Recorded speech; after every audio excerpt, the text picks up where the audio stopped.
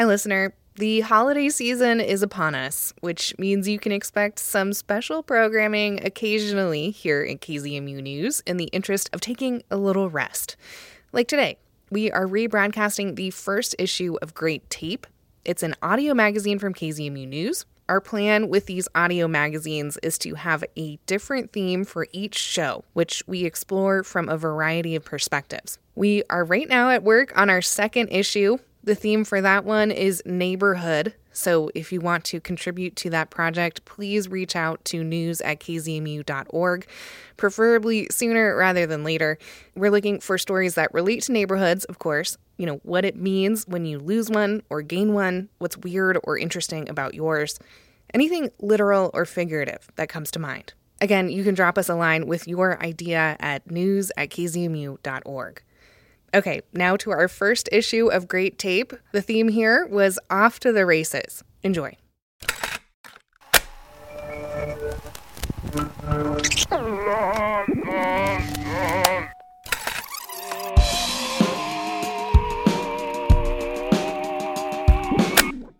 Well, anyway, I said to myself, you had the most beautiful teeth I ever saw.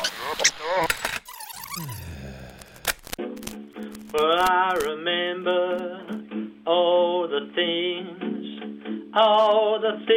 I did as a child. Lord, I remember all the things. You're listening to Great Tape, an audio magazine from KZMU News. I'm Justin Higginbottom. And I'm Molly Marcello. See what they're doing is enough to drive me wild. So Justin, when you first started at KZMU News last year, we kind of bonded over our shared love of weird audio, like odd recordings, stuff that doesn't really fit into the NPR mold. Yeah, I love those personal stories of Americans and snapshots of what it's like living and working here. This country is filled with characters, and their stories can get pretty weird in a good way. And it wasn't too long ago that you said, wouldn't it be cool if we did like an alt weekly for radio? As alt weeklies across the country have shut down, I thought that would be a great business model to emulate. But alt weeklies are important. They run stories that can explain an area's culture in creative ways, maybe without that traditional news hook or format. Exactly. And even though I didn't really know what an alt weekly for radio could sound like, I thought, well, let's try it.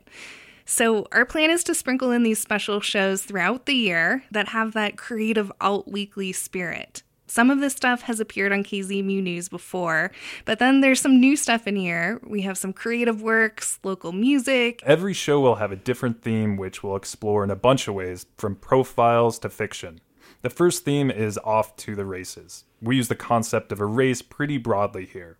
In this episode, we have stories on political races, races against time, people racing against others and themselves, even a race against an invasive plant. And we'll also follow a daily race, is that right? Yep, there are races that go on every day in Moab, and we're going to be checking in on those throughout the show. But perhaps the award for earliest start time in those daily races goes to John Schwager. He runs the donut shop, and to make sure locals and tourists get the donut of the highest quality, he begins baking at around midnight. I met him at his shop while the streets of Moab were empty, many residents fast asleep, dreaming of that first morning donut. Right now I'm making glaze. Powdered sugar, water, a few other ingredients. Mix it all together, 40 pounds of powdered sugar, so it makes about 60 pounds of glaze, enough for about 5-6 days. Well, it's 10 minutes to 1. So I usually start at 12:30. It takes me about 6 hours to make everything every morning. And then make deliveries to all the convenience stores in town. And then I come back to the store and sell donuts all day.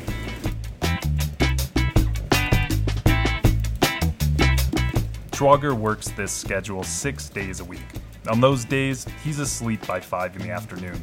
He wouldn't describe it as the sweet life. I have a horrible life. Every activity, every restaurant, everything happens after 5 o'clock, after I go to bed. So, I mean, yeah, I don't, that's my one day a week is the only day I get a chance to do anything. but for him it's necessary. He says most donut shops use a premix, add some flour, water, and they're done. But he does everything from scratch. He mixes 6 different kinds of flour.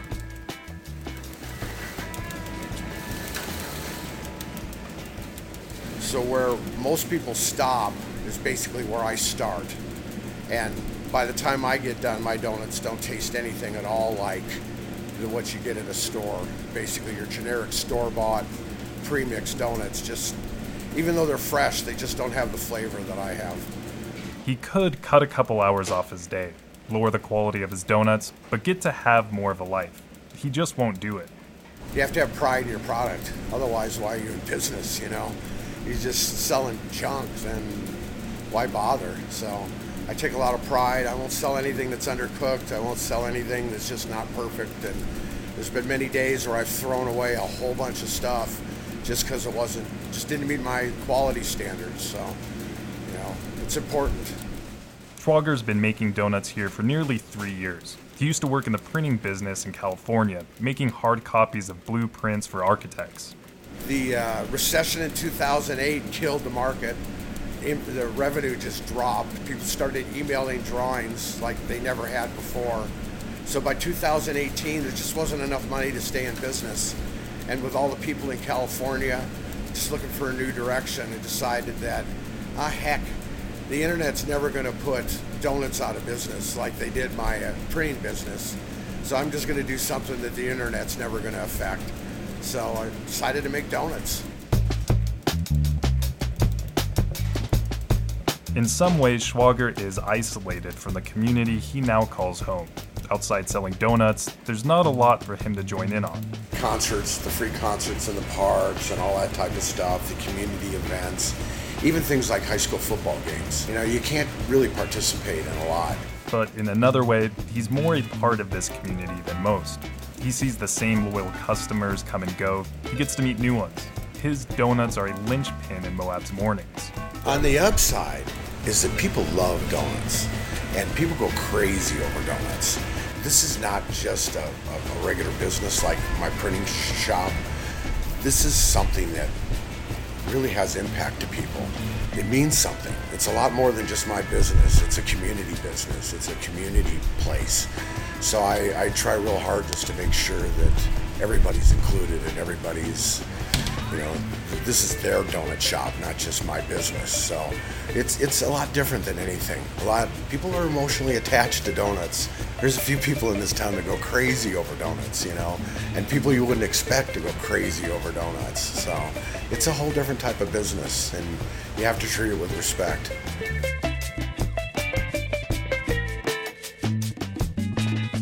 John Schwager during his daily race to give the people donuts. You're listening to Great Tape, an audio magazine from KZMU News. Our first ever theme is Off to the Races. So let's go to a classic one, politics. This election season, voters will choose a sheriff of Grand County. It's the first time in over a decade that Grand will have a new person in this position. 2 candidates are throwing their respective wide-brimmed, cream-colored hats into the ring for the top job of the county's biggest department. It's an elected position. The sheriff answers to the people, our problems, our expectations. As current public servants, Kurt Brewer and Jameson Wiggins know a lot about the collective us, so we should get to know them. So my first name is Jameson, and my last name is Wiggins. My name is Kurt Brewer. I was born and raised in Moab. I've lived here my whole life. I graduated from Grand County High School. Born and raised in Grand County, and I'm a 6th generation of Grand County, so my roots go far back. I'm not a really political person, and even in high school, I had no desire to be the class president. You know what? I take that back. I was president of our Interact Club in high school, and I kind of started getting involved with emergency services while I was in high school. My senior year, I got on the Moab Fire Department. I really enjoyed that. I was volunteer. I've never ran for office for anything before. I was very competitive growing up. I played a lot of sports. Soccer, baseball, football. I used to like to play basketball, but I wasn't very good at it. I still do. I like to mountain bike, but that wasn't really considered a sport back when I was in high school, but now it is. My wife she grew up here. She was born and raised here. I've raised three boys, and they're all adults now, and I have 3 grandkids. And it was fun growing up in Moab. This is my backyard. I love Moab. I love Grant County. I love the people here. The Tibbetts side of the family originally homesteaded in Old LaSalle, and my great-grandpa, Bill Tibbetts, was a famous outlaw of Moab, and he was actually in jail in the Jailhouse Cafe, and he was wanted for cattle rustling, and he broke out and then went on the run for a couple of years, and he came back to actually be Moab Town Marshal after the statute of limitations ran out. And then my grandpa, Tibbetts, he was also a deputy sheriff here at Grand County as well. I can remember riding my bike from Bartlett up to Main Street, and not seeing anybody. Moab was almost like a ghost town. I remember growing up out in Dead Horse Point area, Horse Thief area. That was my grandpa's property back in the day. And I remember growing up out in the desert, and if you've seen anybody out there, it was like, is everything okay? What are you doing out here? Compared from when I was a kid growing up to now, I mean, it's completely different. I never thought Moab would be what it is today. It's changed a lot. Wow. I first started in 1982, and Sheriff Nyland was the sheriff back then, and we had a small department. It was more of kind of a backcountry type department. The type of uniforms that we wore, it was more of a Western, and we had a lot of Western type movies. And when we started getting visitors, we started getting a lot of people coming here. And we would be in restaurants, and we would have our Western type uniforms on, and cowboy hats and cowboy boots. We were always getting pictures taken. We would be at Crescent Junction when they had the restaurant going there, and people from foreign countries, and they would have their kids pose with us, and they took pictures, and it was a lot of fun. But it's different now, but it's still a lot of fun. I always wanted to be a law enforcement officer, and specifically to be the sheriff of Grand County one day. That was my grandpa's goal, and he actually left law enforcement to stake uranium claims because he made more money, and he wished that he would have stayed in being a deputy because the uranium boom was up and down. But I always wanted to do the law enforcement gig. However, growing up, when I graduated high school, I went off to college, and when I came back, I worked in the mines because that's where the money was at, and the money was never really in law enforcement. Right out of high school, I worked in the uranium mines, so I thought right now I need to have a good job, and went to work in the mines and worked underground, and I thought, oh, this isn't for me. And so I wanted to try to find a job that I could stay in Moab and buy a house and raise a family. But yeah, when I left the mines, I did take a significant cut in pay. But, working underground, working shift work, I just didn't like that. The thought of being laid off was the biggest thing. We had just built a house in Moab. We were worried about copper prices going up and down and up and down. And I am raising 2 little girls here, and I wanted to have a steady income. And so I took, I think it was like a $10 an hour pay cut to go be a deputy at the sheriff's office here.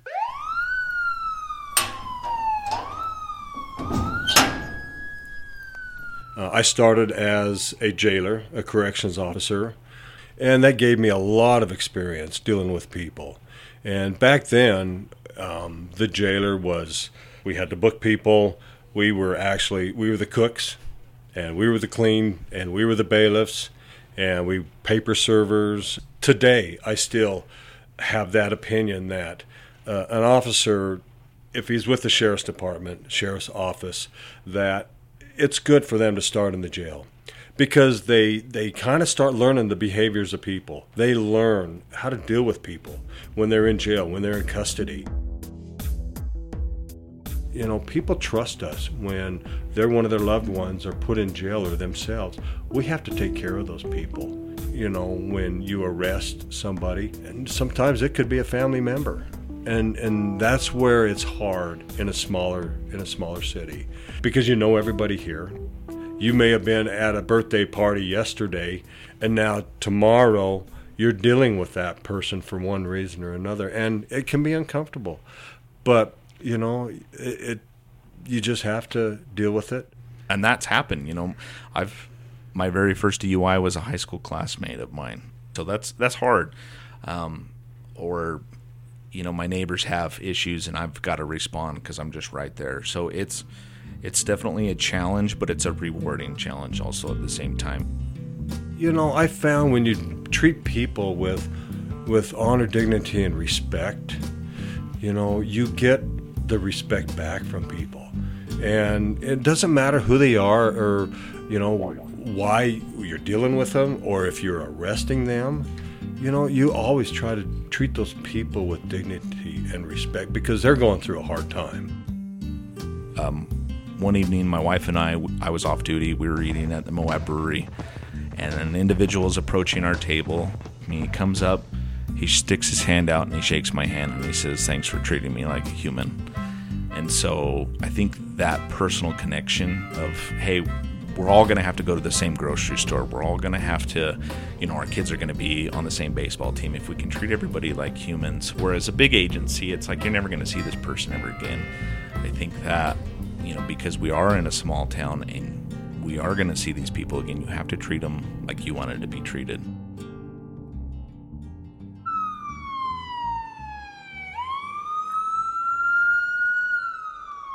So I started in the jail, and then you promote basically, and you can apply for the road. I applied for the road, and I've been on the road ever since. One of my favorite things is to specialize in drug interdiction.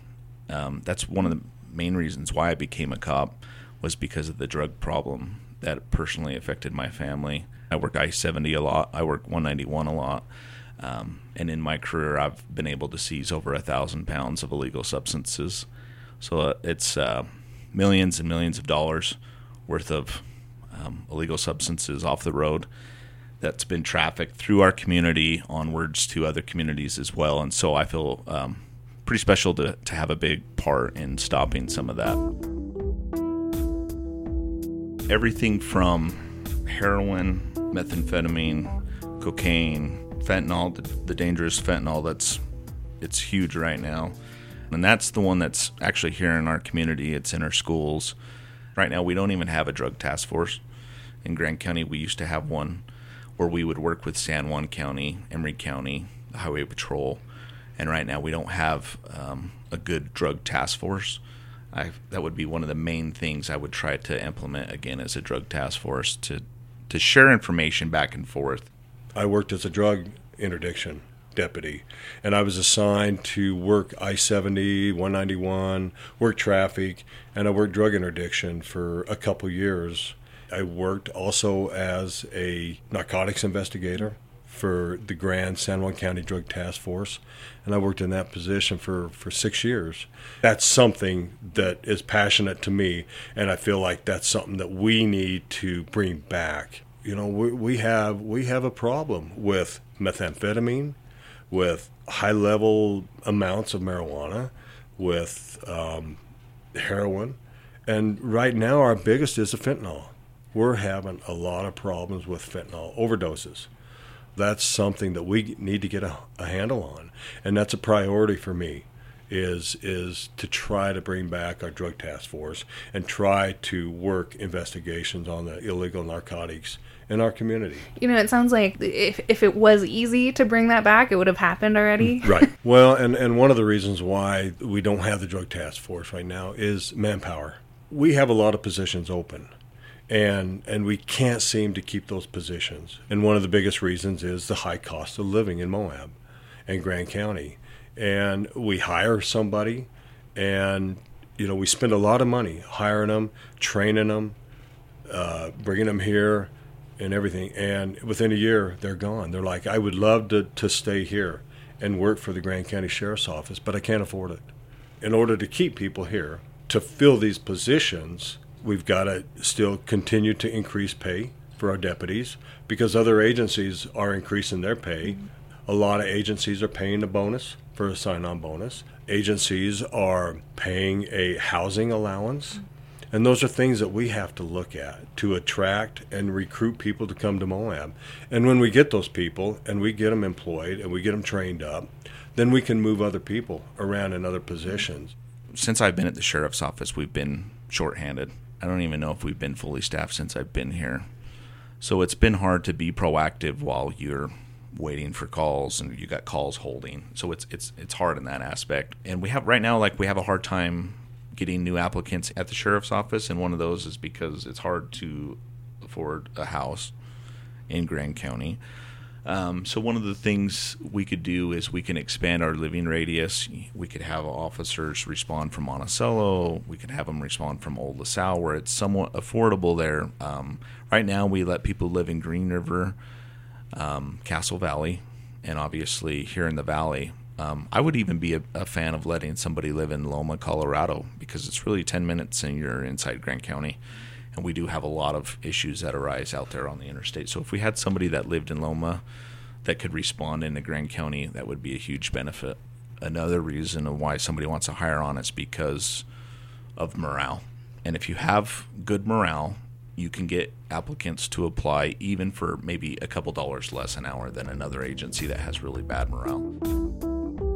Problem too, when you're short-handed, you do have to, in a sense, be reactive. But the main goal is to be proactive, to be fully staffed, to implement community-based policing, and to be transparent.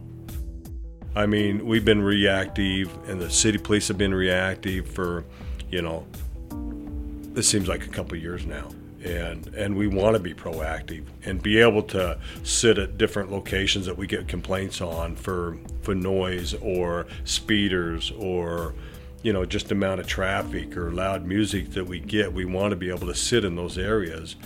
And so, yeah, we're trying to be out there and we're trying to be seen by people and working narcotics. And when people know that we're out there working hard and strong, the word gets around that we've got officers out there that are working narcotics. These people that are trying to run under the radar, that, you better watch your back because we're going to get you. And if we don't get you today, we're going to get you tomorrow because we're not going to stop.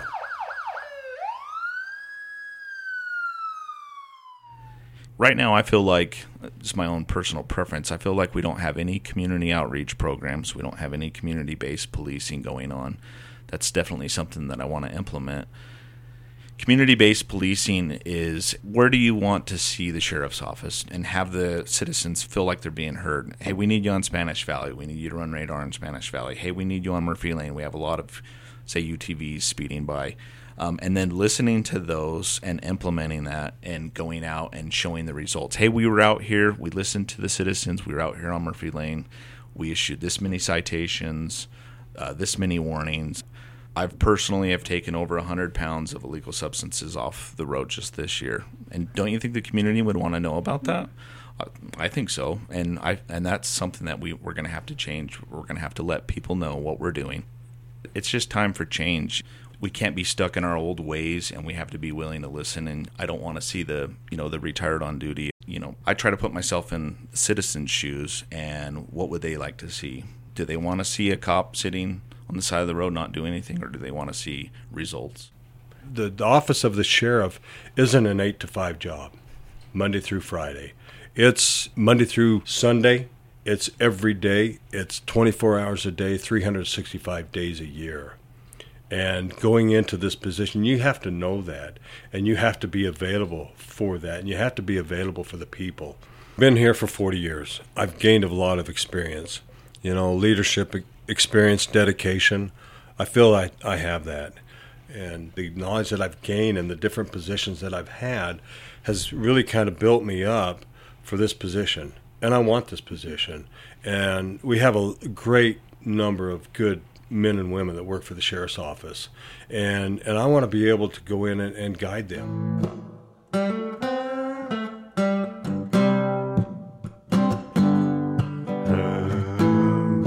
Once you get to know me and once you get to listen to my ideas, I think that you'll enjoy what I have to say. I'm not stuck in my old ways. I'm willing to listen. The old way of looking at things with law enforcement has changed. Even 10 years ago, law enforcement has completely changed.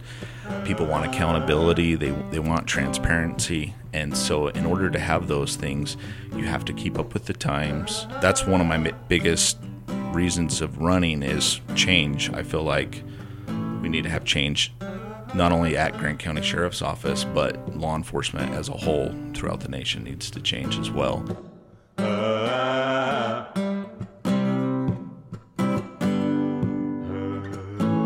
I want to be a leader for those people with the experience that I have. I still have that passion. You know, a lot of officers, they can't wait to hit their 20 years. And then they're gone. And then they're going to look for something else. And I'm looking at that like I'm not ready to retire. I'm young. I'm 61 years old. But I have 40 years in experience. But I still have that passion. I still have that drive. I'm not ready for that rocking chair yet. My name is Kurt Brewer. My first name is Jameson, and my last name is Wiggins. Was born and raised in Moab. Born and raised in Grant County. I appreciate you having me. Thanks for having me on. Well, thank you so much.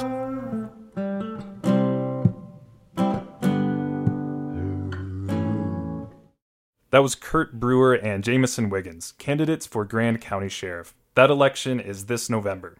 On the next leg, we have some fiction from Moab writer Mike Mewborn. Friends here know him as Marlowe. If you live here, you've likely seen him riding his recumbent bicycle with his dog trotting by his side. Marlowe chooses to not live housebound. He camps by the Colorado River at night and makes trips into town to write in his office. In this piece, he explores the race to know the West, its trails and mountains, and the people who join you for stretches along the way. Our gazes locked as soon as I rounded the corner. It was as if she'd been waiting for me.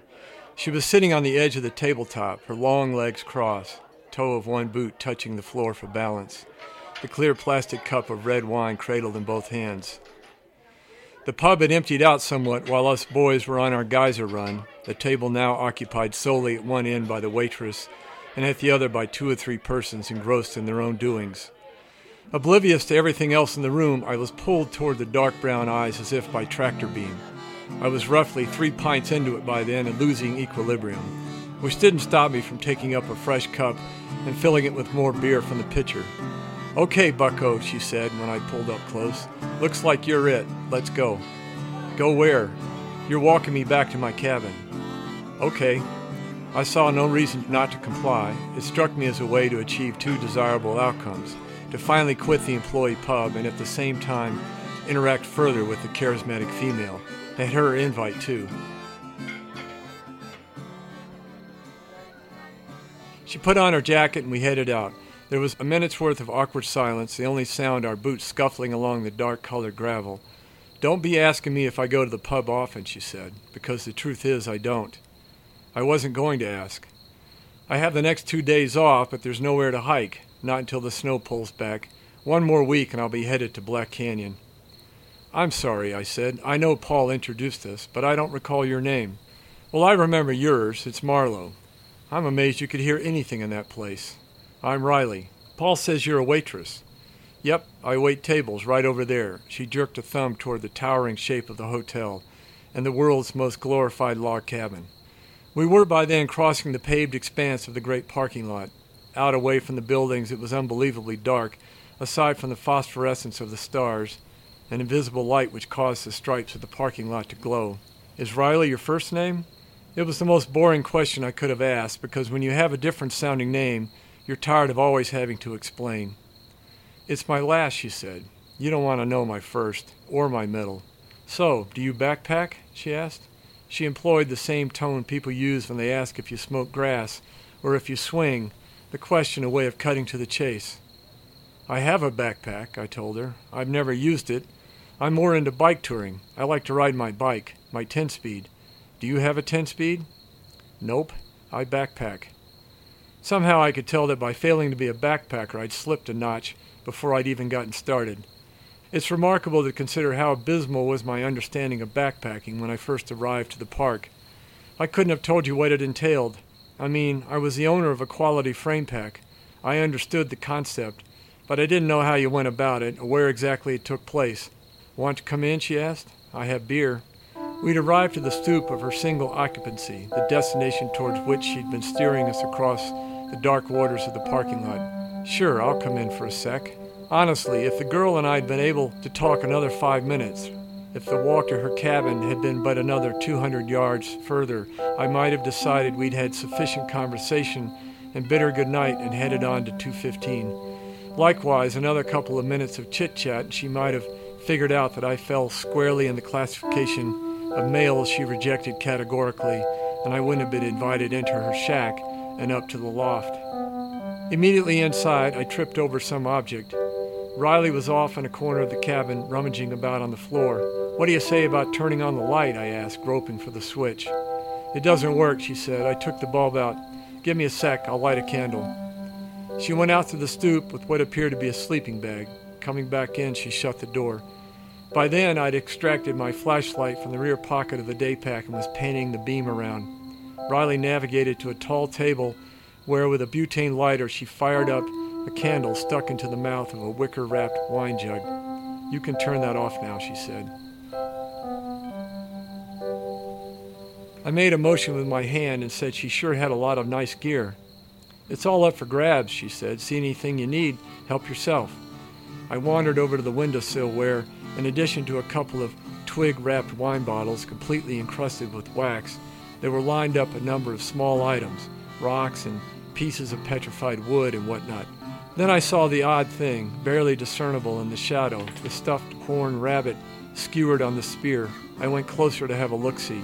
The glow of the candlelight, along with my drunkenness, served to heighten the strangeness of the artifact. As further indicator of how ignorant I was about the West, for half a minute I was lost in wonder that there could be such a creature as a jackrabbit with horns. I was momentarily saddened to think this fabulous beast had somehow ended up being killed and stuffed. Riley, noting my fascination, called out, "It's fake." Immediately I could see there was something odd about how the horns had been joined to the skull. You could make out the glue or the epoxy. I knew at the moment the girl came up to stand close behind me. I could feel her heat, and when I turned, her face seemed to blot out everything else in the room. When I didn't immediately step back, she must have decided I was a taker and laid a kiss on me. I was startled.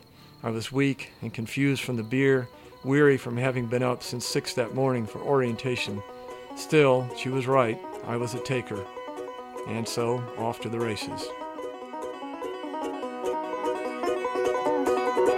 I have found a way that leads to endless day, yonder in the glory land. And the road is bright, for Jesus is the light, and I'll hold his guiding hand. Oh, I found a way. That was an excerpt from Book 3 in the Geyser Rush series by Mike Mewborn. You can find his writing at Back of Beyond Books in Moab or online.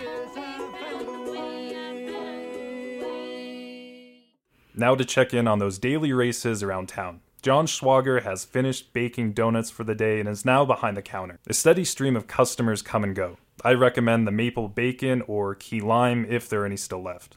Doug McMurdo is one of those customers. He's the editor of the Times Independent. And today, he's on deadline. Wednesday is the day all stories must be filed, edits done, and pages laid out. Of course, there's weeks where things don't go as smoothly as he'd like. This is one of those weeks. Give me 3 of your raised chocolate and 4 of your raised glaze, okay? You know I'm going to need a cup of coffee. Oh, okay, of course. In a time when local news is drying up around the country, Moab is lucky. This community of some 5,000 residents has 2 weekly papers. One of those is The Times. It's family-run and has been publishing for over 100 years. In the back of their modest office downtown, they even have their very own printing press. So this is what you call a Goss Community Press. We have the capability of color on the front and back pages, and we print 2 sections. So we have 4 pages for our best photo color. You know, if we're doing our job right, we're putting our best news photos on those color pages, and we're also putting up ads.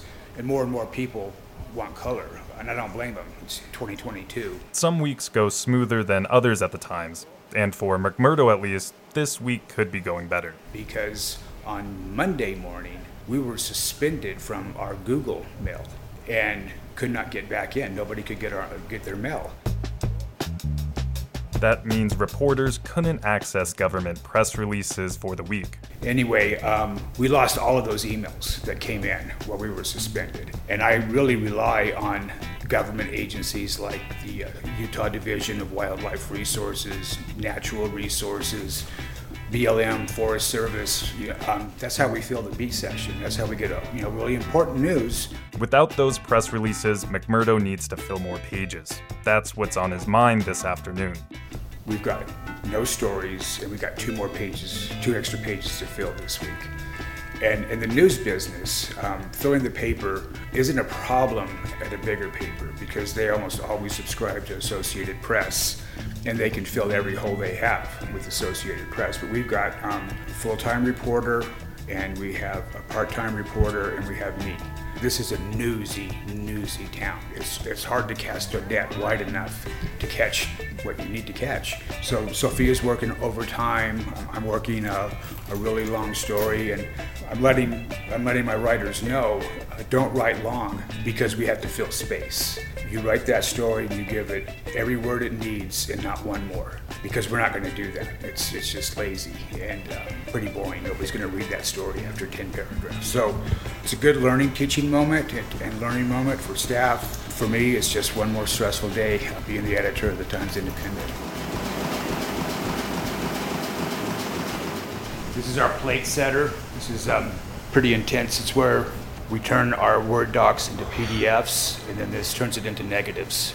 And then we have these plates, these silver plates here. They come out on here, and then they get put on the press. A couple years ago, there was an issue with that plate setter. They didn't realize it until late on printing day, so the publisher, Zane Taylor, had to rush to find someone to print the edition. Zane had connections in Tooele at the newspaper there and loaded up all of our flats, the silver tins that I was showing you for the negatives, and drove to Tooele.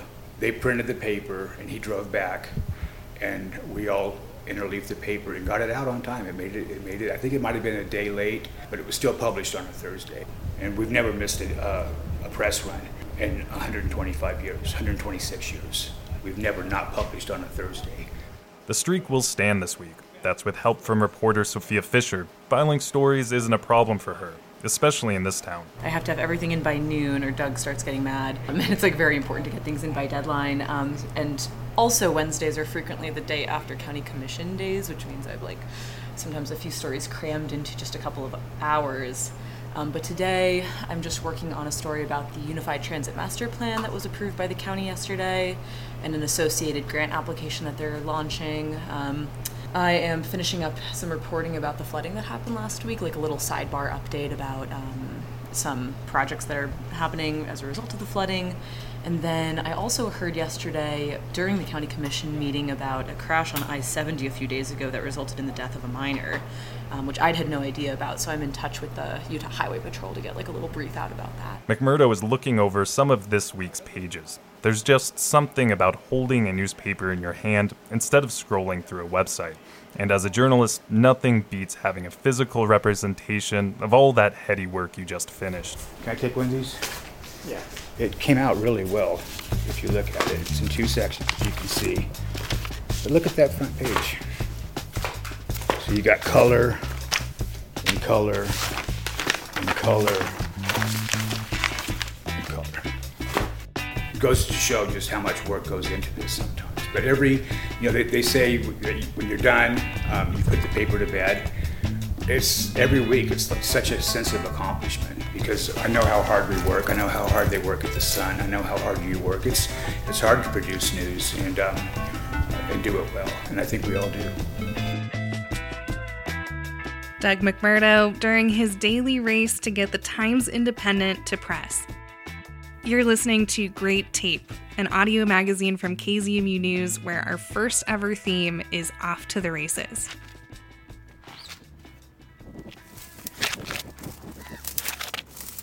There's an enemy in Moab. Locals know it well.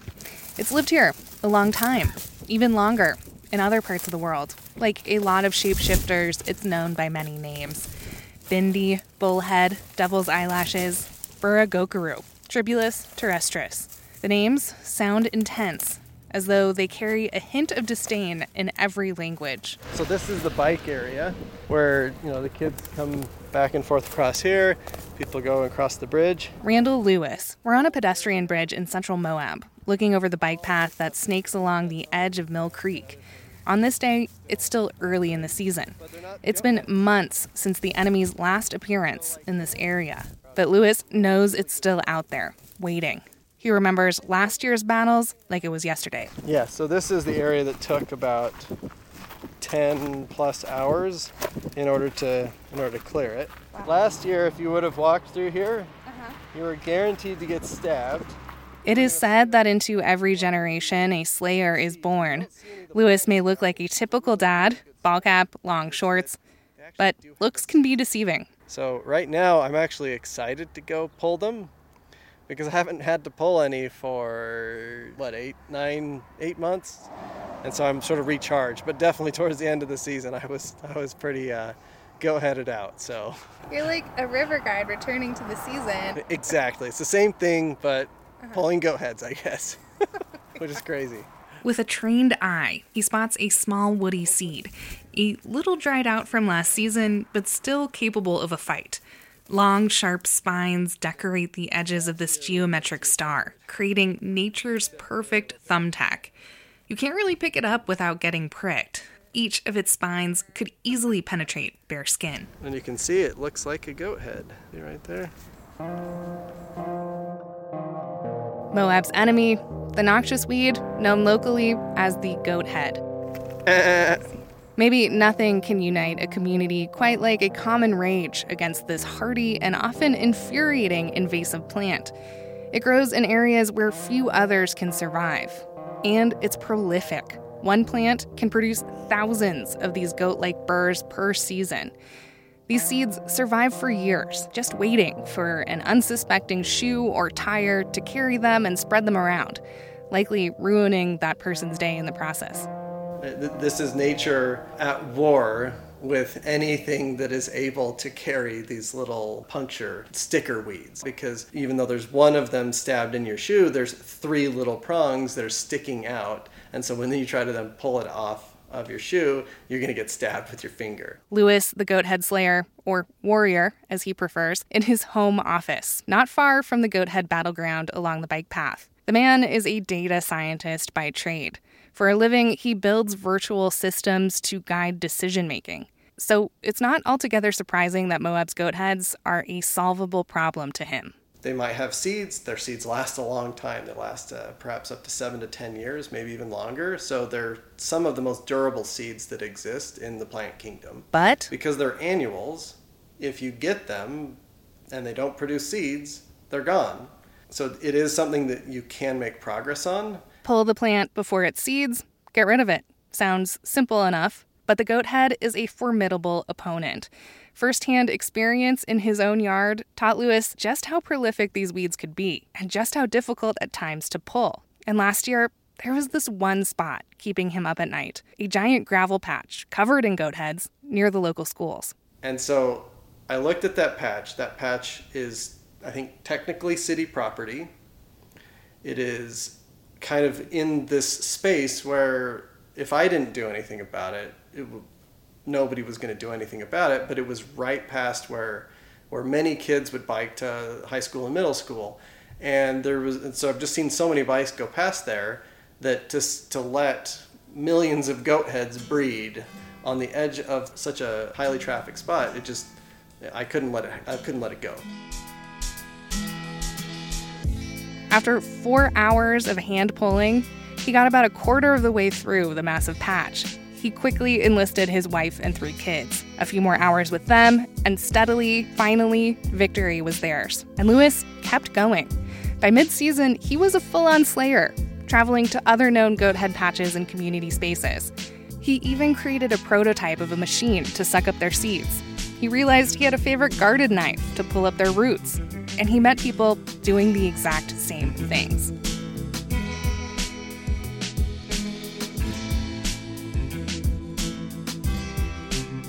My name's Liz Ballinger. I am an ecologist with the National Park Service. I manage the vegetation program there, but really my passion for managing goat heads is, I would say, at a much more personal level.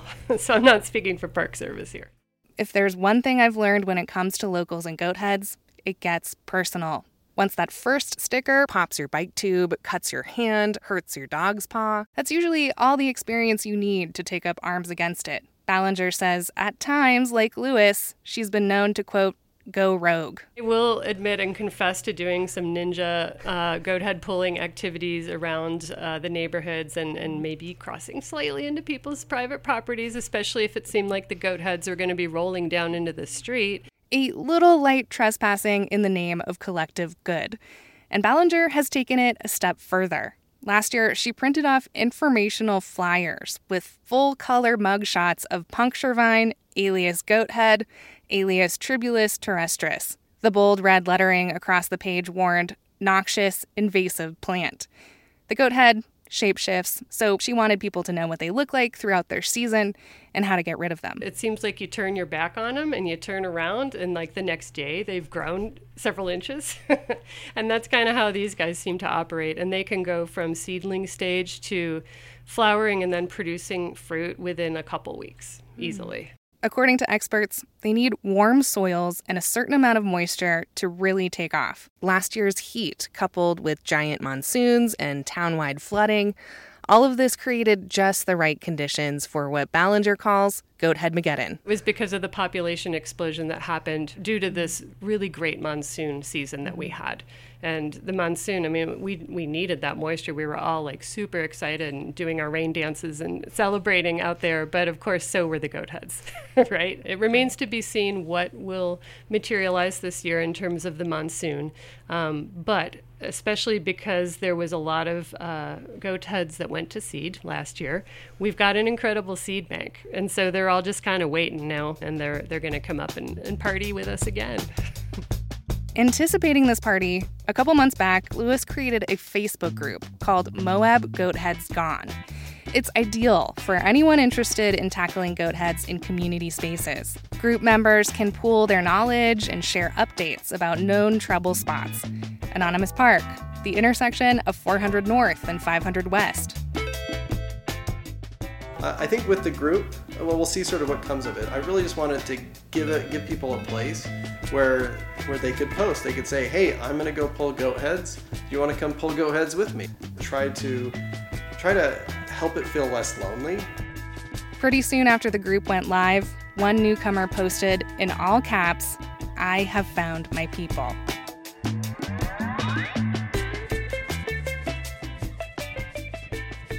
You know, it annoys the bejesus out of my mother and my partner and my friends when we're going somewhere and I'm like pulling weeds. I'm behind everyone in the group because I'm pulling weeds on the corners.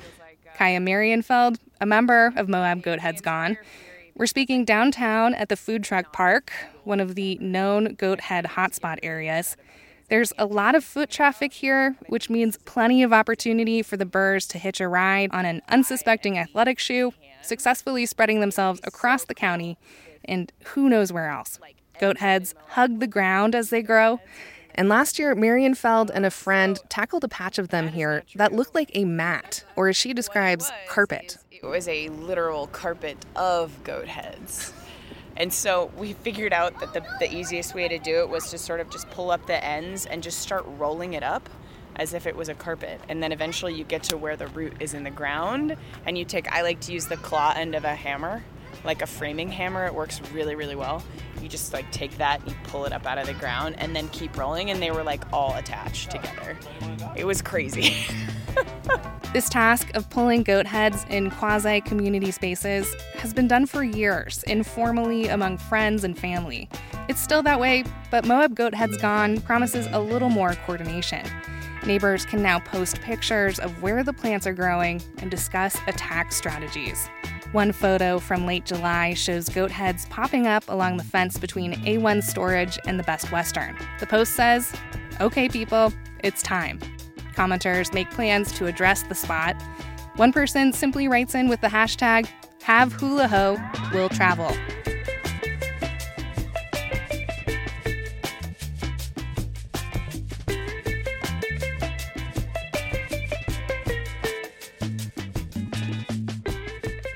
At this point, you might be wondering, don't we have a weed department? It is one of the weeds that I get the most calls about and also impacts my daily life. I hate getting them in my feet as well. Izzy Weimholt, Grand County's noxious weeds supervisor. Her department is tasked with handling a lot of invasive plants.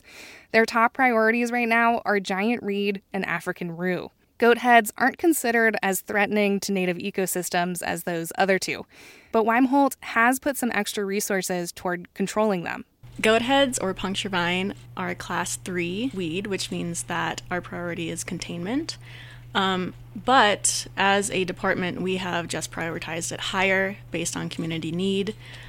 So while we don't go to the law to enforce removal, we do put in a lot of resources for removal and also, obviously, containment.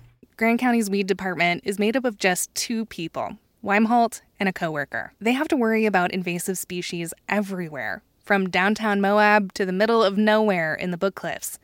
There's just so many acres to cover. So she's grateful for the grassroots community effort springing up around this particular weed.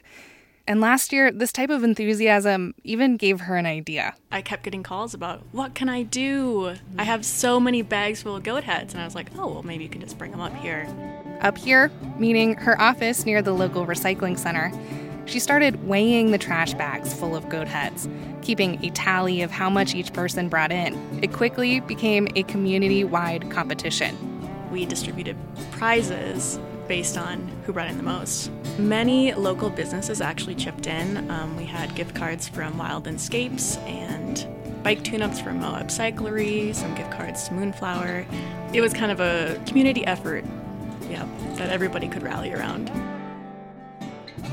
It's notable when people come together for a chance to vanquish a common enemy. You know, like the tendencies of humanity almost rest on it a little bit. It's either like it's a really good sign that we're all, protecting our area together and doing little bitty things that make a lot of difference for the collective good, or it's like tragedy of the commons. I think it's one of those two things.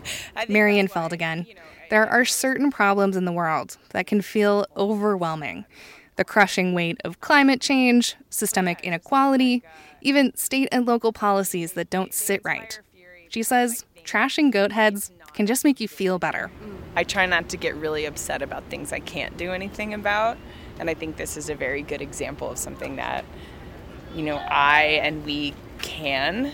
I certainly feel a degree of love and joy and inspiration about the areas where I know we've made a difference.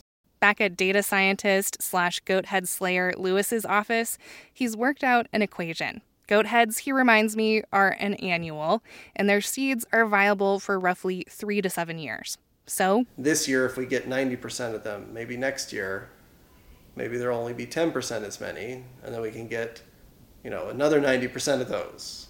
And if there's only dozens of them instead of hundreds or thousands of them, then it just becomes a much more manageable effort. And then we get to enjoy the bike trails, and we get to enjoy the community, and our dogs and cats don't get stabbed as much. And it'll just be it'll be Moab bliss.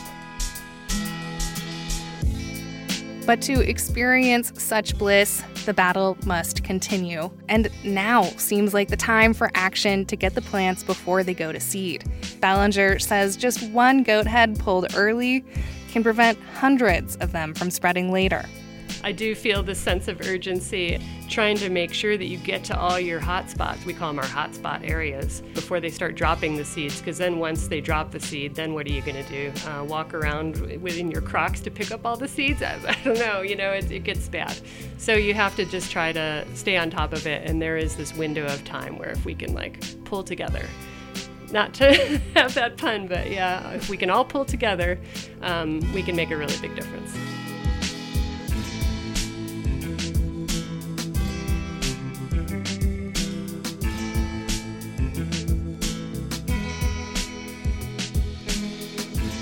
There's a story Ballinger likes, a kind of legend several people have repeated to me while discussing goat heads in the Moab Valley. The former publisher of the Times-Independent, before he passed away, wrote a column. In one of them, he laments that goat heads are one of the reasons he never went barefoot growing up here as a kid. As he tells it, this tiny enemy first came to Moab on the rubber tires of carnival trucks, the ones that would set up their entertainment on a vacant corner off Center Street. And then, a few weeks later, people started seeing the pretty little flowers blooming, the little yellow flowers. And by the time they realized what they were, it was too late. As an ecologist, Ballinger knows that completely eradicating goat heads from the Moab Valley is likely not possible. But she thinks control is a very achievable goal. And control is something that can only happen if people take collective action, adopting common areas and checking on them throughout the goat head season, regularly looking at your shoes and tires to make sure you're not accidentally giving them a ride and helping them spread around, and perhaps even going a little rogue.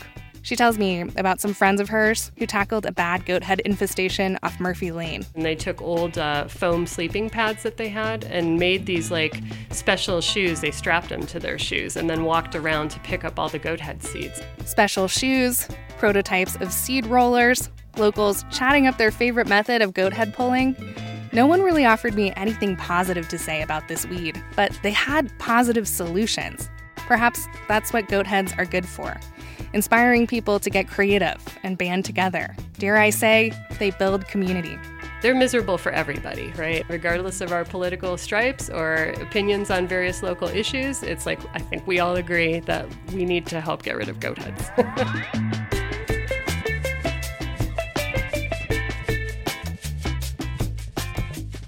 This story first aired on KZMU News back in August. Since then, the members of Moab Goat Heads Gone have been in full swing. This year's historic flooding has not seemed to deter them either. If anything, they're doubling down. They've held goat head pulling contests and parties at local trailheads. More people are now sharing tips and tricks and photos from their conquests. You can find those online, and you can find the goat head slayers in real life anywhere the disturbed soils and the sidewalk meet.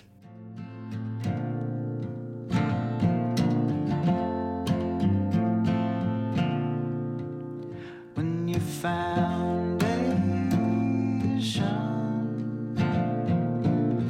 cracks below your feet, be patient till the seas retreat. Local poet and songwriter Brian Laidlaw is one of the front people of a band called The Family Trade. He thinks about time kind of a lot in his work. The rhythms of the natural world, the seasons, shifts even from moment to moment. And lately, he's been thinking about deep time. Which is geologic time that unfolds in intervals far longer than any person can experience. We all know the rhythm of day and night, or the rhythm of winter, spring, summer, fall, because those happen in human time. We're able to see a whole cycle pretty easily. Whereas deep time, it blew my mind to learn that every 100,000 years or so, there's a global period of glaciation. And so that's another rhythm that is a real natural rhythm, but we're alive for such a small slice of time that we don't get to hear that music. We don't get to experience that pulse. But things that are around for longer than us, like huge granite mountains or whatever, actually do experience the ebb and flow of glaciation over 100,000-year periods. And we're just the tiniest little blip within that cycle, but it's still a cycle that we're inhabiting.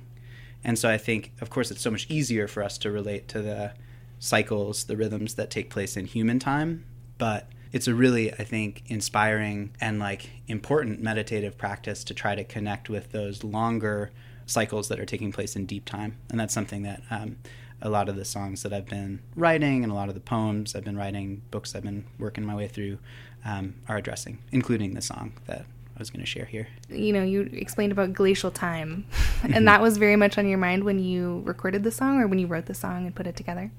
Yeah, so this one actually is even more local than that. I had an awesome hang by the river just a couple weeks ago with a friend of mine who's a geologist, and she introduced me to the concept of parent rock, which I had never heard of before, but that is when you have sand. The parent rock refers to the body of rock that sand got eroded out of.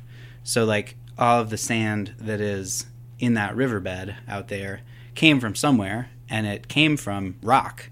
And then the crazy part about that is that then all of this sand is being like washed down the river and out to sea, and it will reconsolidate over millions of years back into rock, and then presumably long into the future be ground back down into sand again. And so even these things that we think of as being, rock is like, we think of it as being the ultimate time withstanding material. Like we think that rock transcends time and that it's permanent. But even that is part of this cycle of change that comes and goes. And it just absolutely blew my mind to learn that. I had never thought of it that way before. So I went home and wrote this tune after that hang.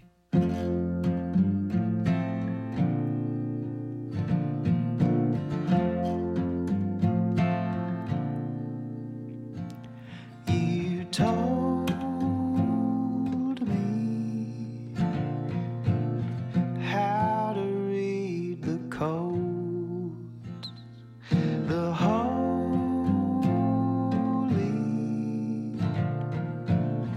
way the rocky roads. It's everlasting, but not the way I'd known. The river come blasting to roll away the stone, and the flood tides breaking it back down into sand. Just sit tight, wait a bit, it'll turn to rock again.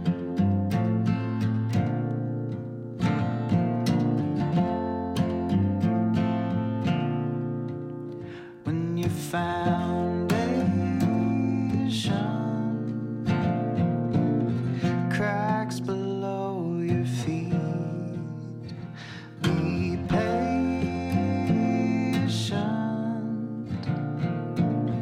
till the seas retreat.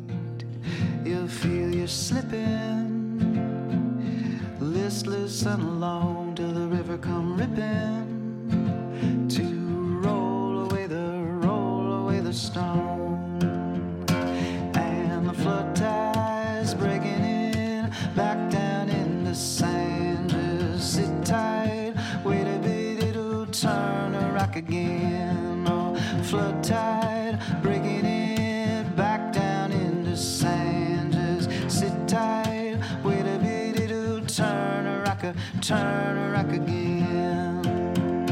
And the mud of the mother and the silt of the father sift in the water where the boulders are piled. Yeah, rock is the mother and rock the father, and rock is the newborn child. We've been grieving, we all been a bit withdrawn, but this evening makes me think I'm moving on. It's a bit surprising, the feeling in my bones, a river rising to roll away the stone, and the flood tides breaking in back down into sand. Just sit tight, wait a bit, it'll turn to rock again. Oh, flood tide breaking in back down into sand. Just sit tight, wait a bit, it'll turn to rock again. Yeah, turn to rock again.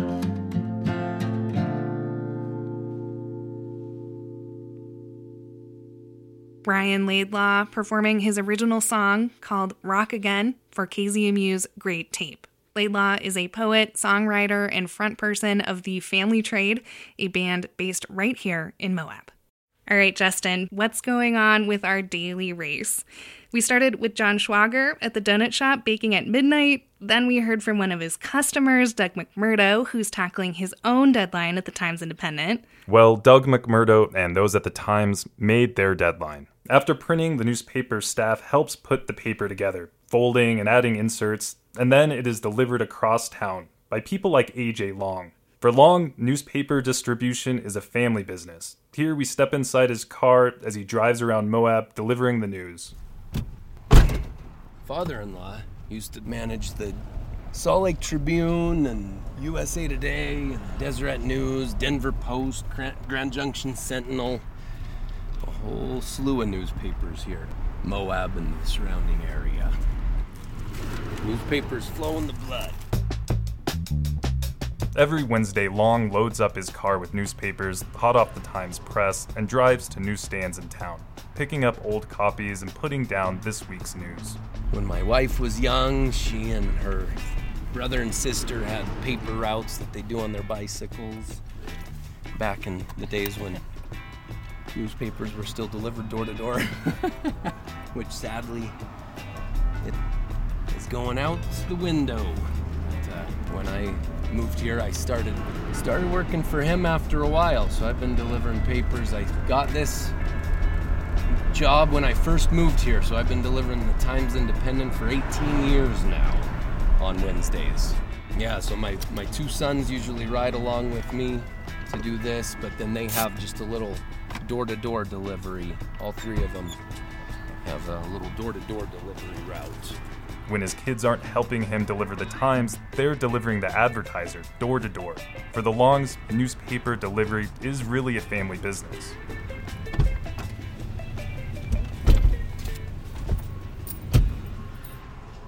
You know, the last place sold out, but this place barely sold any, so you never know.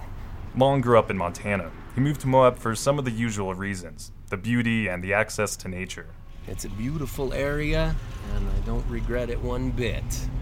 I love going on field trips with the kids, and it's funny because the kids every once in a while will go on a field trip and they'll say, "Not Arches again." And I'm like, you have no idea how great it is to have a national park in your backyard that you get to go on field trips to. So it makes me laugh when they gripe about going to Arches again on a field trip. They don't know what they would be missing out on if they didn't live somewhere like Moab, Utah. But he also moved here for a reason that's pretty unique. It was to spread a different kind of news. One of the big reasons I wanted Jehovah's Witnesses, and I moved out here because there were barely any in the area, and I moved out here to help support them. There's only about 60 Jehovah's Witnesses here in Moab in the whole southeastern Utah area, so there's not very many Jehovah's Witnesses here, but we try to do our best to reach out to Moab, Monticello, Blanding, Green River, this whole area, and offer to teach about the Bible. Busy life. Jehovah's Witnesses stopped knocking on doors during the pandemic, but this month they are finally getting back to their most recognizable outreach method, and Long's happy about it. He likes telling people about his faith. The name of our religion is Jehovah's Witnesses because we witness for Jehovah, which is the name of the true God of the Bible, Jehovah. And so you were asking if I take part in the door-to-door preaching activity. Absolutely. And so does every single other Jehovah's Witness, because that's what we are. We are his witnesses. And we all live what the Bible commands. And I think Jesus said in John 13:35 that by this you would know that his true worshipers, and that quality is love. And we try to live by that. Try to be as loving as possible. That's what I love about it, is the love shown by Jehovah's Witnesses. Long has seen Moab change quite a lot in the 18 years he's been delivering on this route, one front page at a time. I think just the number of businesses that exist in Moab at this point, and watching it spread both directions out of the valley, seeing so many areas get developed just in less than 20 years. It's amazing how this area up here, where the hospital is now, I mean, that all used to be an orchard, and then across from that was a low-lying field with horses in it. Now the hospital's where the orchard used to be and across the street where that pasture was. The streets he's driving today are still dusty from historic flooding the week before. That flood washed mud into businesses, tore down trees, and blocked walkways.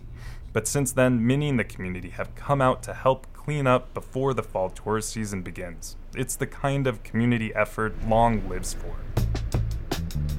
You know, it was pretty amazing just last weekend with all the flooding. Just driving uptown and seeing how everybody just got together to help one another out and clean up all the businesses, clean up Main Street, and just put themselves out there for one another. And it's a community that I think loves the area, loves nature. I think that's why a lot of us live here. And it shows in how willing everyone is to pitch in, clean up, and help keep the area beautiful. I like that attitude.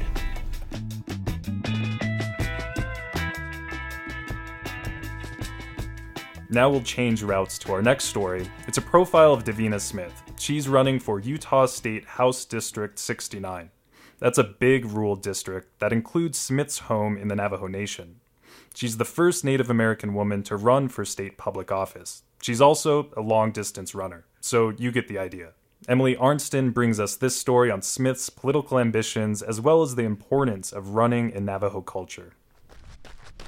The purpose of running is that it's about healing. Running is medicine. We get up in the morning and we run to the east. We greet Father Sky, and it's that time of solace for yourself. And it really is a good time when you need to clear or declutter your mind. Great thinking comes out of that. This is Davina Smith. She's running for Utah State House of Representatives in District 69. She's also the first Diné, or Navajo woman, to run for the Utah legislature.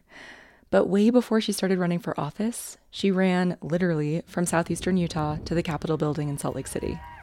Actually, she ran to the Capitol building twice. So the most recent, which was last September, and that one was 427 miles. The first one was 330 miles. Smith has been running ever since she can remember. Who taught you how to run? No one. It's just something you see and you just start, you do as a little kid, you run. So I've always been running. It was something, it's in our Diné philosophy. And part of that Diné philosophy is the tradition of running long distances as a form of prayer. Last fall, Smith and a group of runners traveled on foot from Bears Ears National Monument to Grand Staircase Escalante National Monument and then up to the state capitol. At that point, it was about a year and a half into the pandemic, and Smith felt...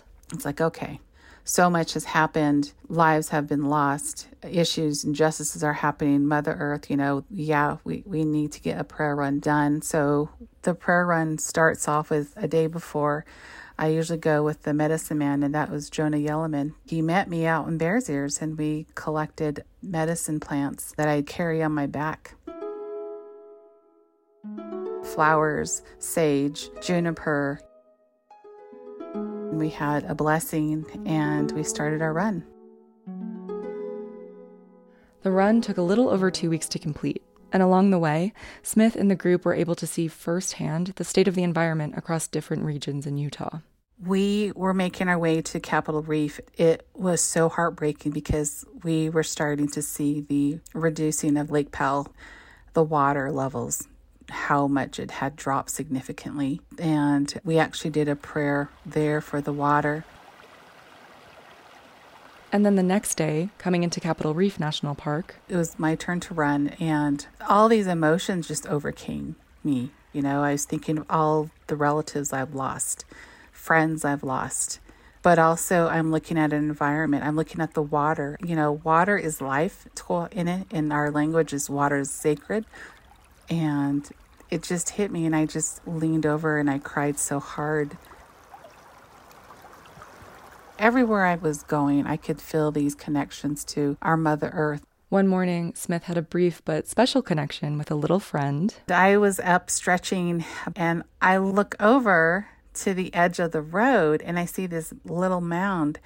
and this tarantula comes out of its hole like, excuse you, you're right in front of my door. I'm like, wow. But it was something so powerful to see that little tarantula protecting its home.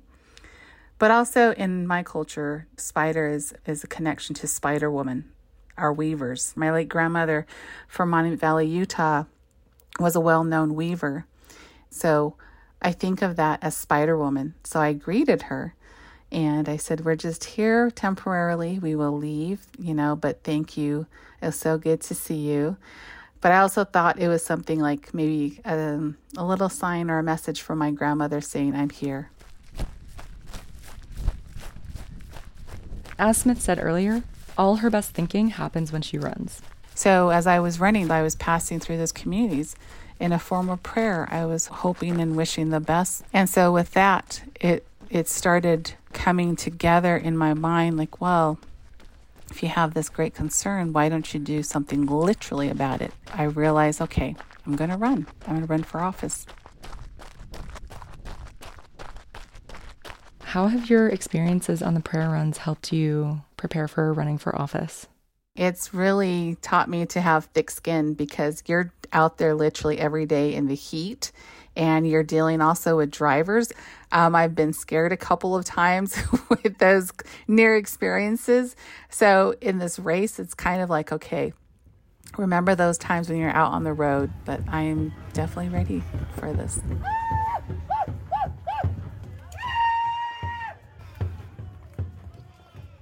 That was a profile of Utah State House candidate Davina Smith, put together by Emily Arnston. You're listening to great tape from KZMU News. Our theme is Off to the Races. There's a vital race that happens across the country, every minute of every day. Everywhere there's a paved road. It's the reason you have ripe tomatoes, or ice cream, or paper clips.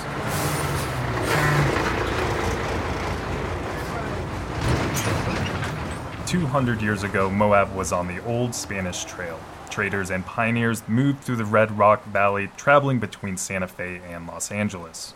Now Moab is on trucking routes, supplying products across the Southwest. Trucks move over 70% of the nation's freight by weight. In 2020, there were some 3 million drivers.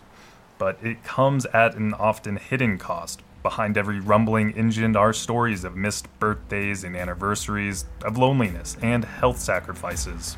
Victor Beltran is parked outside of a Maverick gas station. His driving partner is asleep in the truck. He'll be waking up any minute, and then it will be Beltran's turn to rest.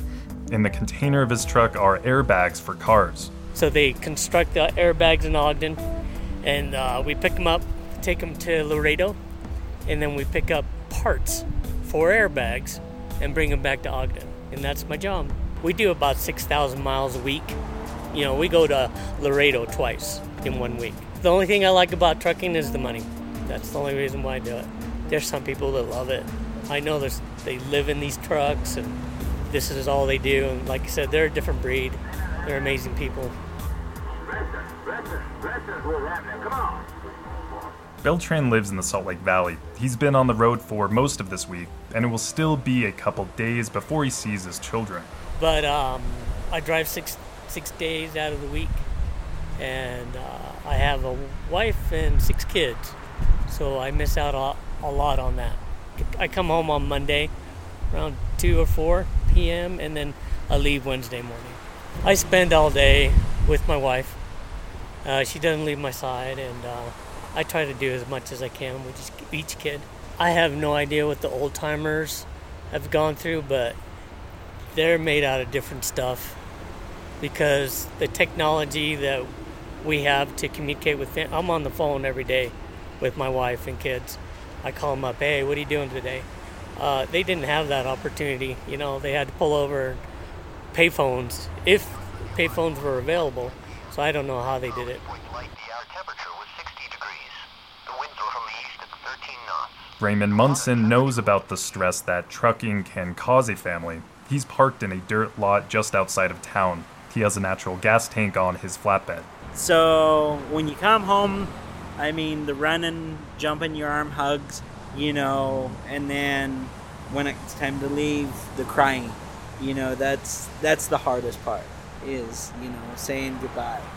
It's been really hard, you know. It ended up causing a divorce, and I guess it drives me crazy not being home all the time.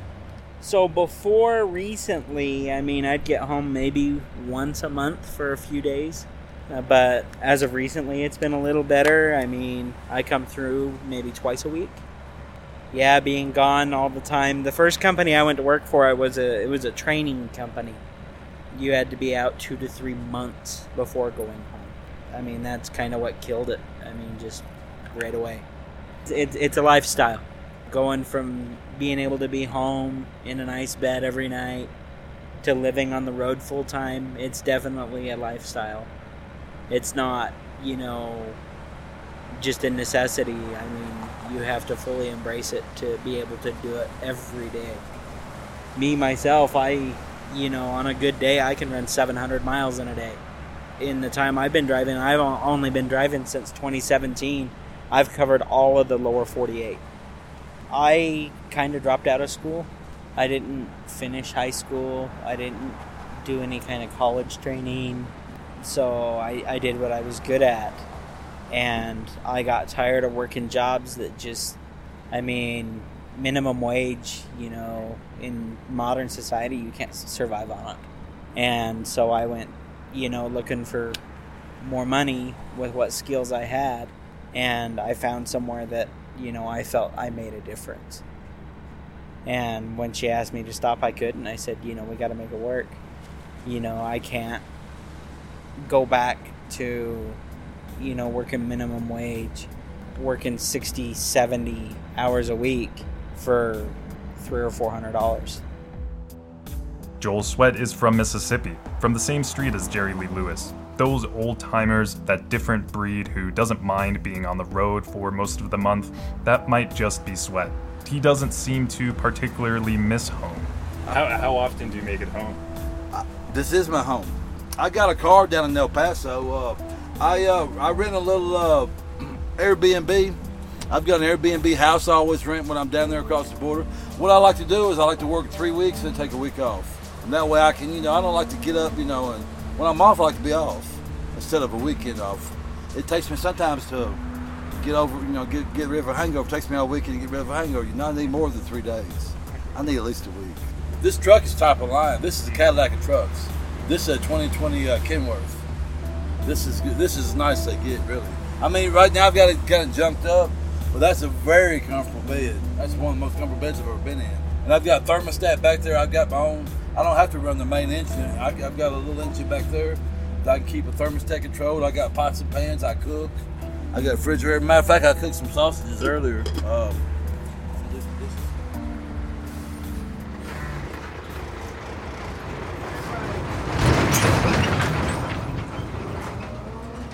Sweat was in the military. Then he worked in oil fields in Texas, on offshore rigs in Africa, towboats on the Mississippi River.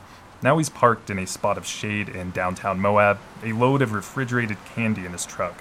I'm my own boss. I've worked, like I said, I've worked on towboats on Mississippi River. I did that for 7 years. I work a month on, a month off. I like to make my own schedule. And if I want to stop in the middle of the day and pull over and take a nap, I can. I work for a really, really good family that owns a business out of El Paso. And so all my life I've traveled. I've lived in Pakistan and worked in Pakistan. I've lived and worked in the Kuwait, in Iraq, Africa, and Nigeria. And I've been all up and down the East Coast, the South, and the Midwest. And I've always wanted to travel out West, and I didn't. I was like, you know, what am I going to do? You know what I mean? It's funny how fate finds you. The marine forecast for Chesapeake Bay north of North Beach. Overnight. Trucking is the 7th most dangerous job in the country. Earlier this month, a person was killed when they collided with a semi-truck near town on an early Saturday morning. Last year, 2 trucks collided on the highway, killing both drivers. It's unsafe out there. You know, trucking is not a safe occupation. They take pride on how many safe miles you do. That's why I got that big one up there. I've done 1 million safe miles. Beltran has a big red 1 on the side of his truck for driving 1 million miles without an accident. He's also wearing a hat celebrating the feat. Anything can happen. For me, a great day when it was boring. If nothing happens, I'm happy. Because something happens when you're trucking, it's usually not a good thing. Tire blows or hit a deer or, accident in front of you or bad weather. It's usually don't like excitement. I was team driving, and during my sleeping shift, my co-driver wrecked the truck while I was sleeping in the bunk. It's one of the scariest experiences, dead in your slumber to a truck rolling over, and then them wanting you to jump in another truck with another co-driver. I couldn't do it. I handed him the keys and said, yeah, I'm done. Well, there was word that they were going to try and build a Love's on the north side of town, and that got shut down. I mean, it's something that's needed here. That's one problem that we face every day, having somewhere safe to park. Every day, I keep my tire thumper close when I go to bed. You never know if someone's going to try and break in, and I even have gotten to the point I avoid cities like Chicago or, places like that just because, I've watched people get broke into in the middle of the night. It's not only crashes and crime that make trucking risky. Sitting behind the wheel can take a toll on your health. The Centers for Disease Control and Prevention found drivers were twice as likely to smoke and had twice the rate of diabetes than the national average. It can also be hard to exercise regularly during a long haul. It's really easy to gain weight driving a truck, especially if you keep that left door closed and you just aim for miles and sleep. If you're just driving and sleeping, you can gain weight so much. My first year in trucking, I gained 100 pounds. A good friend of mine, he ended up having a health issue that was caused by an injury at trucking that ended up causing cancer to spread, and he died last year. And we were closer than friends. So you make a lot of friends out here, but at the same time, when you do find the good ones, it's always something crazy that takes them. Man, working as a freaking cashier at Walmart. Down in El Paso, when I was working in the oil fields, El Paso was like one of the world's safest cities. It was like extremely safe. Kumbaya, everybody walks around hugging. And then some jackass freaking paints himself up and walks into the Walmart down there. Yeah, and kills 10 to 15 people. The way I look at it, brother, man, when the Lord says it's today's the day, right now's it, that's it. The thing that surprised me is I didn't know how important it was, because I just barely started 7 years ago, when early 40s. The importance of truck driving, of how we get our stuff. I took all that stuff for granted. I didn't care how it got to the store, but it's really important, and it's really important to make sure it continues, because they have a nice saying, if they go on a strike within 3 days, America would stop, because they deliver everything, especially like fuel and gas. So that's why they say America would stop, because no one would deliver their gas. If all truck drivers decided to go on strike, this country would shut down in a week. There would be no gas at the pumps in 2 days. No groceries within 3 to 4 in grocery stores. It is amazing. What we do every day, it makes such a difference. People at home, they've got to think that we sacrifice getting to see our kids to put food on your table. Everything comes by truck. At some point or another, everything does. Either if it's not the clothes you're wearing, it might be the threads going. I used to pick up over in the heart of North Carolina, down there in North Carolina-Georgia line.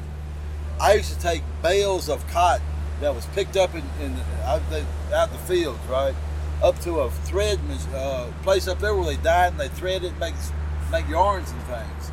I'd never seen all the stuff, all the different little things that go by truck. To me, it's not going to be long term. I can't imagine doing this for 30, 40 years. I'm hoping to give it another 5, maybe 9 more years. do something before I turn 60. One day I'd like to own a fleet of my own and I'd stay home. Let other people make money for me. But it's not in the cards for me right now, so. My father is, I've grown up around this. My father is 84 years old. He started driving trucks in the spring of 1961. He is still freaking driving. He's got one eyeball he can see out of. The other one's got glaucoma something in. But anyway, the truck's all he knows. That's what he does. He delivers new trucks for different companies now. But I mean, he still, gets up and, goes and gets in the truck. My brother's got his own truck. And I did not want to go on trucks. I was like, man, I want to get in a truck. I felt claustrophobic, before I got used to it.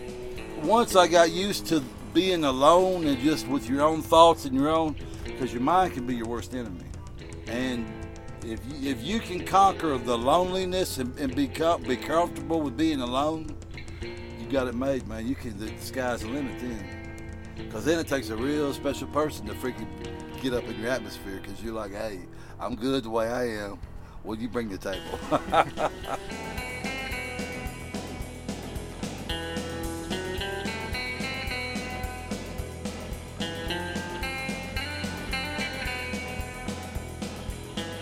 I can think of someone else who might have a stressful job involving transportation.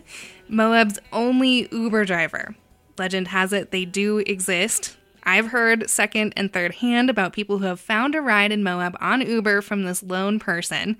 Veronica Verdeen and Lauren Carmona imagined what this small-town Uber driver's life might be like in an original radio play called Moab's Only. It first aired at Star Hall during our radio play festival this spring.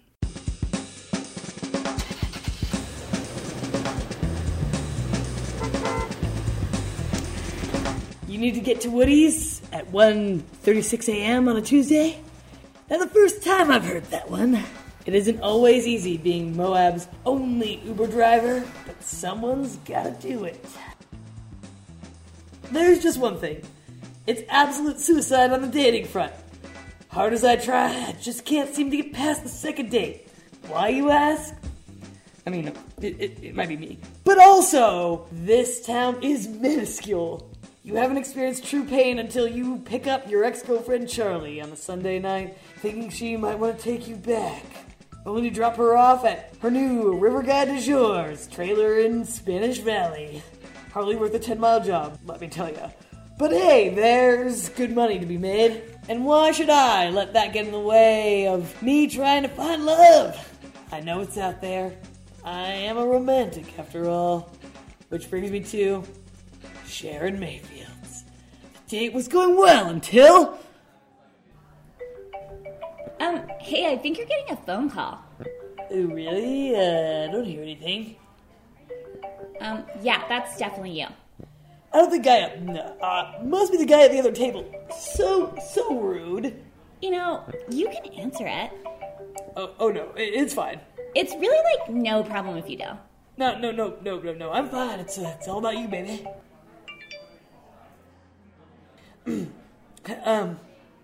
I think I'm just gonna go wash my hands real quick before the food gets here. Okay. Good luck. Pickup available at Old City Park in 2 minutes.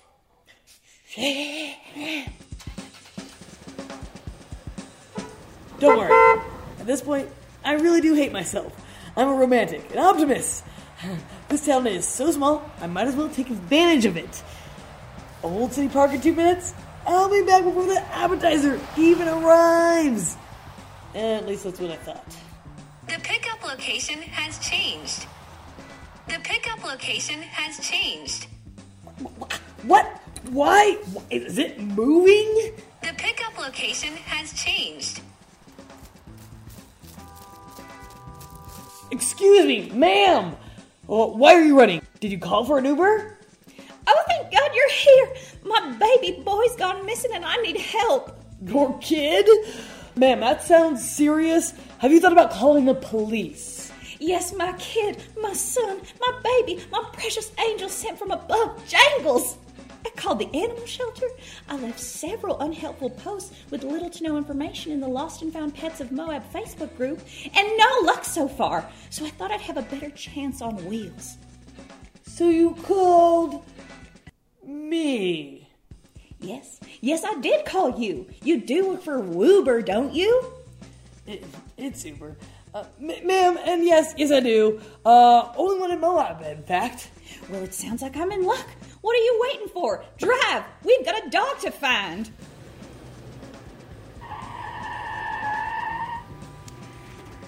Over there, watch out! Where? In the bushes! Something's moving, it's my baby! No, it's not. Yes, it is! Man, it's not a dog, it's literally a plastic bag blowing in the wind, American Beauty style. Oh, well, are you sure? I'm sure. Look over there. There. There are 1, 2, 3, 4, 7 dogs. Surely one of them is Jangles. Jangles! No, that's not him. How can it not be him? You don't think I can tell my own dog from his own bark? Keep driving. Ma'am, I'm not. I'm just saying it's a lot of dogs. Well, it's not my dog. Okay, it's not your dog, but I don't have time for this. These feral dogs of Moab. Why are there so many? Don't you dare call my dog feral. Stop!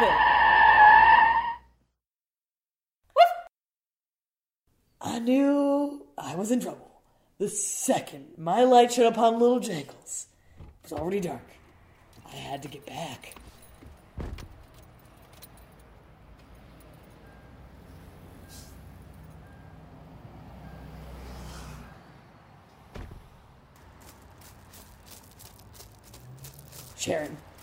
Sharon, please, let me explain.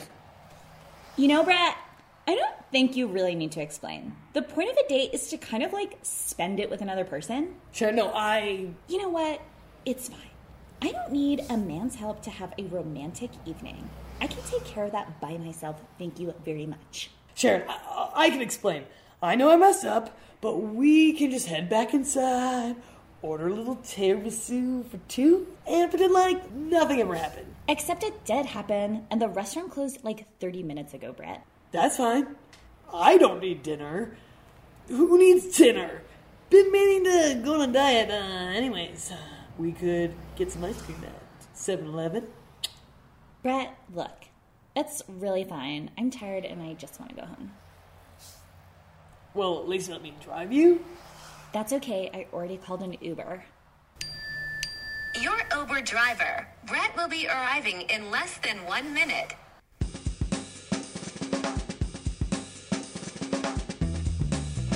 That was Moab's Only, an original radio play by Veronica Verdeen and Lauren Carmona.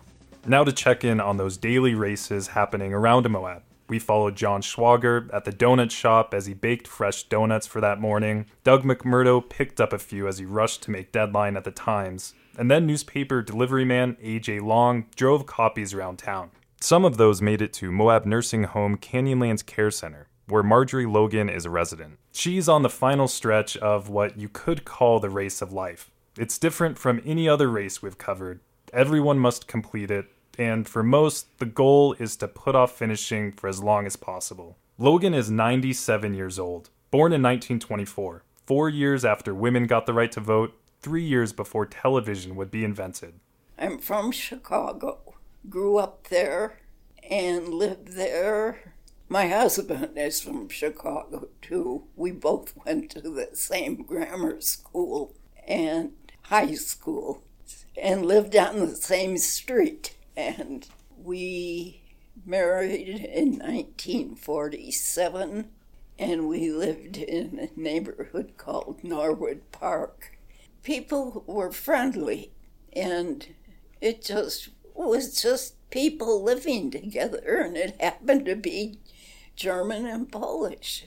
It was just a real nice place, and there was no trouble between people at all.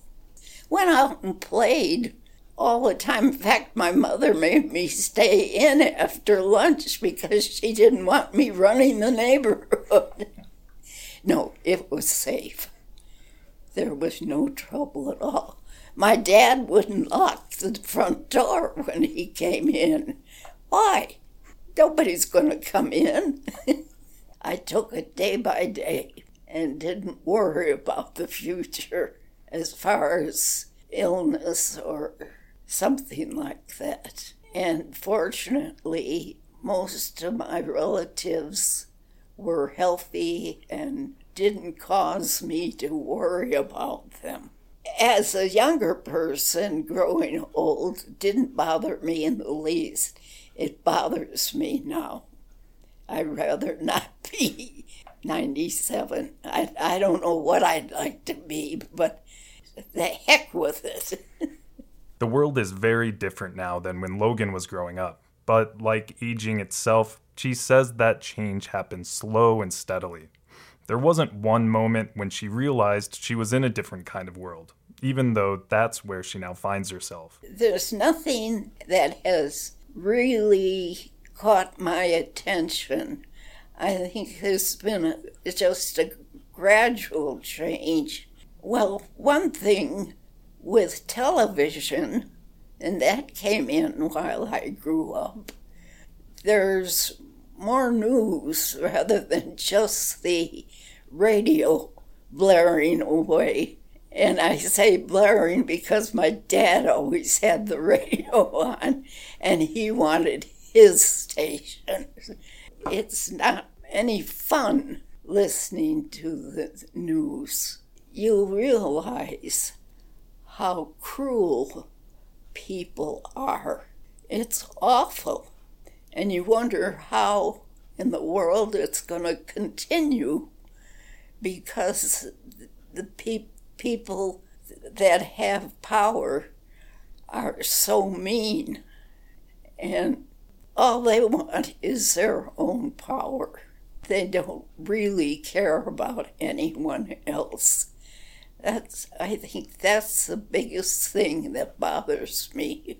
I can't say I'm pessimistic, but I'm not optimistic. The idea of government bothers me because so much of it's wrong, and the wrong people are in charge. They're selfish, yes. Logan studied geology at university. She loved it, but with 2 children to raise, she couldn't finish her degree. I had 2 years, and then I was busy being a mother.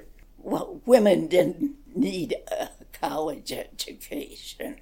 That was there. You didn't hear people talk about it, but the thought was there. Her and her family moved west to New Mexico, where she lived for 20 years, and eventually finished that geology degree when she was in her 50s. Although by that time, it was too late for her to find work as a geologist. Fate finally brought her here, where she's surrounded by some of the most impressive geological formations in the world. Once a week, she takes a bus around Moab. The rocks, the formations.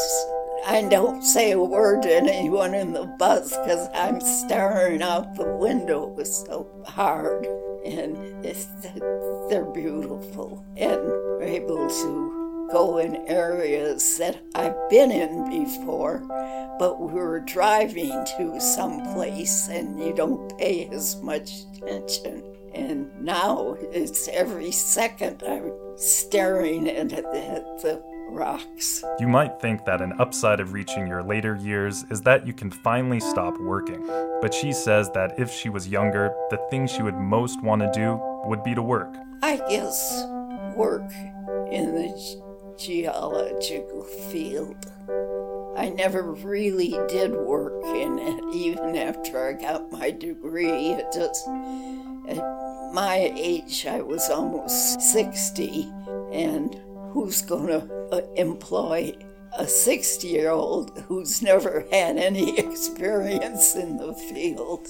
If Logan could go back in time and tell her younger self anything, it would be this. Stick to my college education and don't put it off. That was a big mistake, and I'm sure it could have been arranged, but I didn't even try.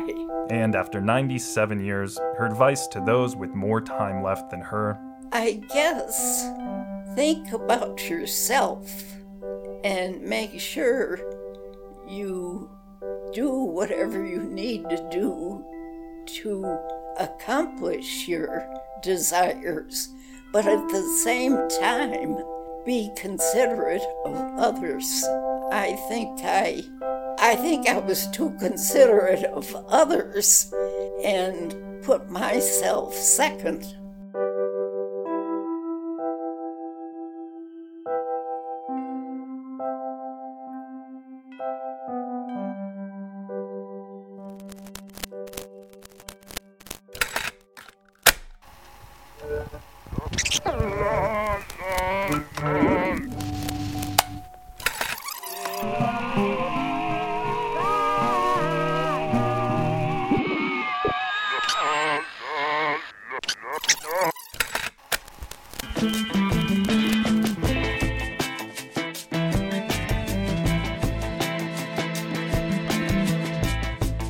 You've been listening to Great Tape, an audio magazine from KZMU News. Our theme was Off to the Races.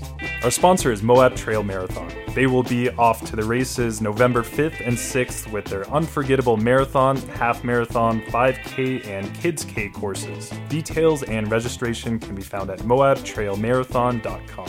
Contributors were Marlo Mewborn, Emily Arnston, Veronica Verdeen, Lauren Carmona, Brian Laidlaw, and the Family Trade. Featured interviews include John Schwager, Kurt Brewer, Jameson Wiggins, Doug McMurdo, Randall Lewis, Liz Ballinger, Kaya Marienfeld, Izzy Weimholt, AJ Long, Victor Beltran, Raymond Munson, Joel Sweat, and Marge Logan. Thank you to the staff and board of KZMU, who really didn't know what we were talking about when we said we wanted to do a theme show / audio magazine. Thanks for just hanging in there with us. And to you, listener, thank you. We've named this project Great Tape. And yes, that is aspirational. However, we do hope we brought some good, even great stories and sounds to your ears during the program.